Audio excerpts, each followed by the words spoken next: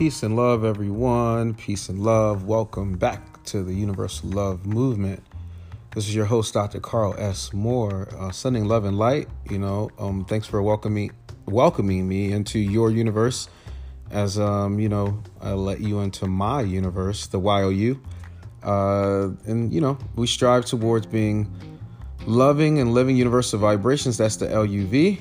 And our path towards just, being able to see the short and long view of things. And that's what we're going to talk about during this episode. I can't help but always operate on those two spheres at the same time. In fact, my orientation, being more of a forward or futuristic forward thinker, I have a slant more towards the long view or the future view. And that actually, has its utility, but it could prevent me from looking back in the past, which is also part of the long view. So the long view is being able to not necessarily see the circumstances of right now or feel or any of the senses, but being able to also consider those elements and how they may have been different or the same or even uncomprehendable in the very long view of history. So if you look at history, or if you look at time, right? If you look at time as a ruler, the moment in time that we're in right now, this being, it's the last day of October and, the year 2020, this is a mere but centimeter, or I can give it as much as an inch. I don't know, who knows when time began and when it ends.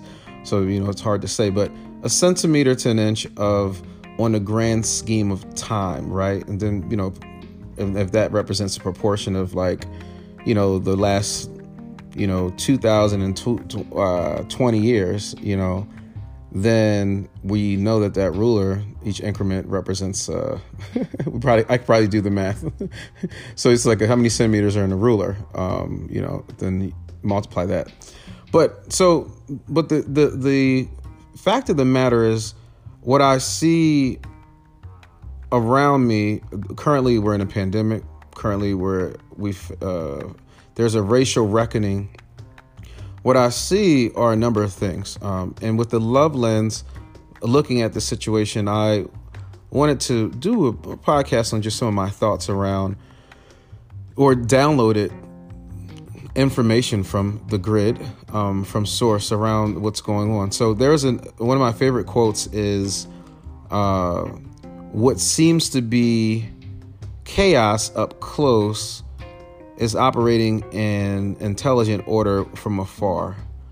And you can look at our bodies right now. If you zoom in microscopic, you see a bunch of atoms moving around, right? Energy fields, all kinds of stuff. But I think that's an important piece, to think about. Right now, we're dealing with a lot. And I think that it may seem from the outside, from the very short view or the zoom in view, like a lot. But when one zooms out, it not only helps to understand how this all plays into the larger piece, but it also helps us understand, how one can, they say if you don't know your past, then you don't know where you're going. But I would say that. I was going to say I would argue that, but I don't do the whole argue that thing. I like to just put things out there and invite folks. But I would say that if you are too narrowly anything or too focused on anything, then you can miss the other things, right? So too focused on the present, you could, of course, and without factoring in and that's what some people say, hey, this is happening right now. Be present, be mindful of what's happening right now. And what's happening right now has its other layers of emotions. So zooming in from what's happening right now to from the understanding and the thinking around it, to the thinking hard about it, to the feeling around it, and the feeling going into it being a potentially on one element deeply. When we take the short view or the zoom in, I know this is like multi-layered, it could be deeply empowering emotionally. deeply empowering if you are excited about the new who's the president, or if you're deeply angry about who's president. If you're excited about what can happen with the new president, potentially new president, or if you're completely just unnerved emotionally. One thing that becomes that we have access to is that even more extreme of a focused on whatever that is, as we zoom in, it has a potential. Now, the potential for deep thought is to, it could be analysis paralysis, right? But it could also create solutions, at least for oneself at minimum, or solutions to take out to the marketplace, to the world. Deep emotional feeling, it could actually take one into a depression, right? But it could also take one into a state of really being able to have an empowering, energizing effort towards doing something different or new and resolution, or to resolve whatever that issue is. So when we're looking at the us as individuals, I say that history for myself provides me that super long view. I know that there are some people who love this capitalistic world that we live in. I would say world, not just in the U.S. Some people really love it because they don't have any negative experience with it, or if they do, they've learned how to reconcile, right? So that love can come from I know how to reconcile and be in it. And there are some people who don't like it because of their focus on the current realities. And some people don't like it because of their focus on the current realities in the context of the immediate. But I would speculate that for some people, particularly folks who are from disenfranchised backgrounds, it wouldn't necessarily make things better, but the view of what's happening right now might be different. So I'll say this. So for something like slavery, right? Just to throw out the slavery word, or bring that into the conversation. The world economy, the current iteration of the world economy, is built off of slave labor, or labor that's free, which came from indentured servitude, which came from slaves that were a part of wars and trading. But the fact that it carried on so long with Africans, or transported Africans, at least as history tells it, it could be that it's always possible that history could not be recorded accurately, and we could just have been bamboozled for the past. But at least by the agreed upon history, that becomes a frame to understand right now. You have a world, not just that is built off of, at least the economic thing is it's important, but the what holds it in place is the construction and promotion of this oppression of a group, and of course that group being the most stark different than the individuals who are colonized. Doesn't make the colonizers evil. Some people would say that. It wouldn't even make them racist. Racism became a construct, but in reality, the actions and thoughts have been to the definition of racism, as some people define it, and to the definition of what evil is, the evil acts and notions. But it was the impetus for the current U.S. that we have from the long view, was for freedom of whatever, right? For freedom and liberty. That's the impetus of it, right? But the actual way it plays out every day, even emotionally, is like, it could be like death by 1,000 cuts for some folks in terms of what they experience. And this is compounded for individuals who have been from traditionally systematically marginalized populations, and extend to everyone. So there's a human problem on the earth as it relates to valuing in every corner of the globe, when also thinking about resources, power, control, right?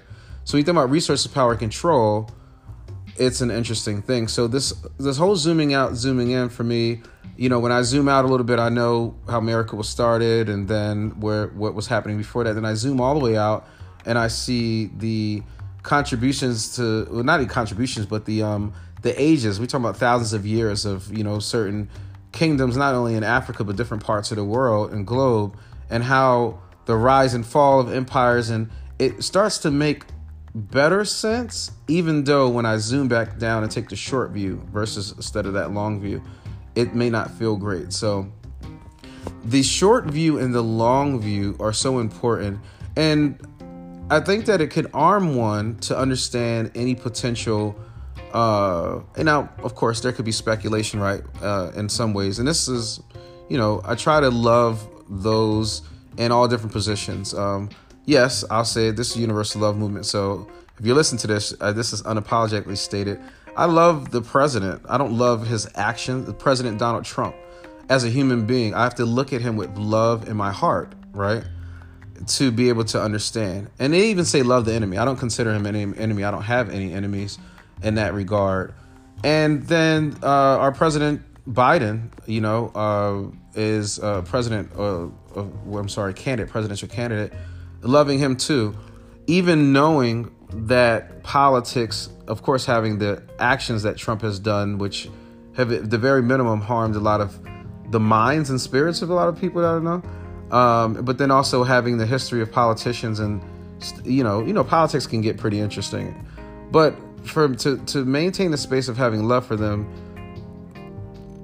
is supported by my long view. The long view can help us understand, not just for the cerebral gains, but for the love gains, right?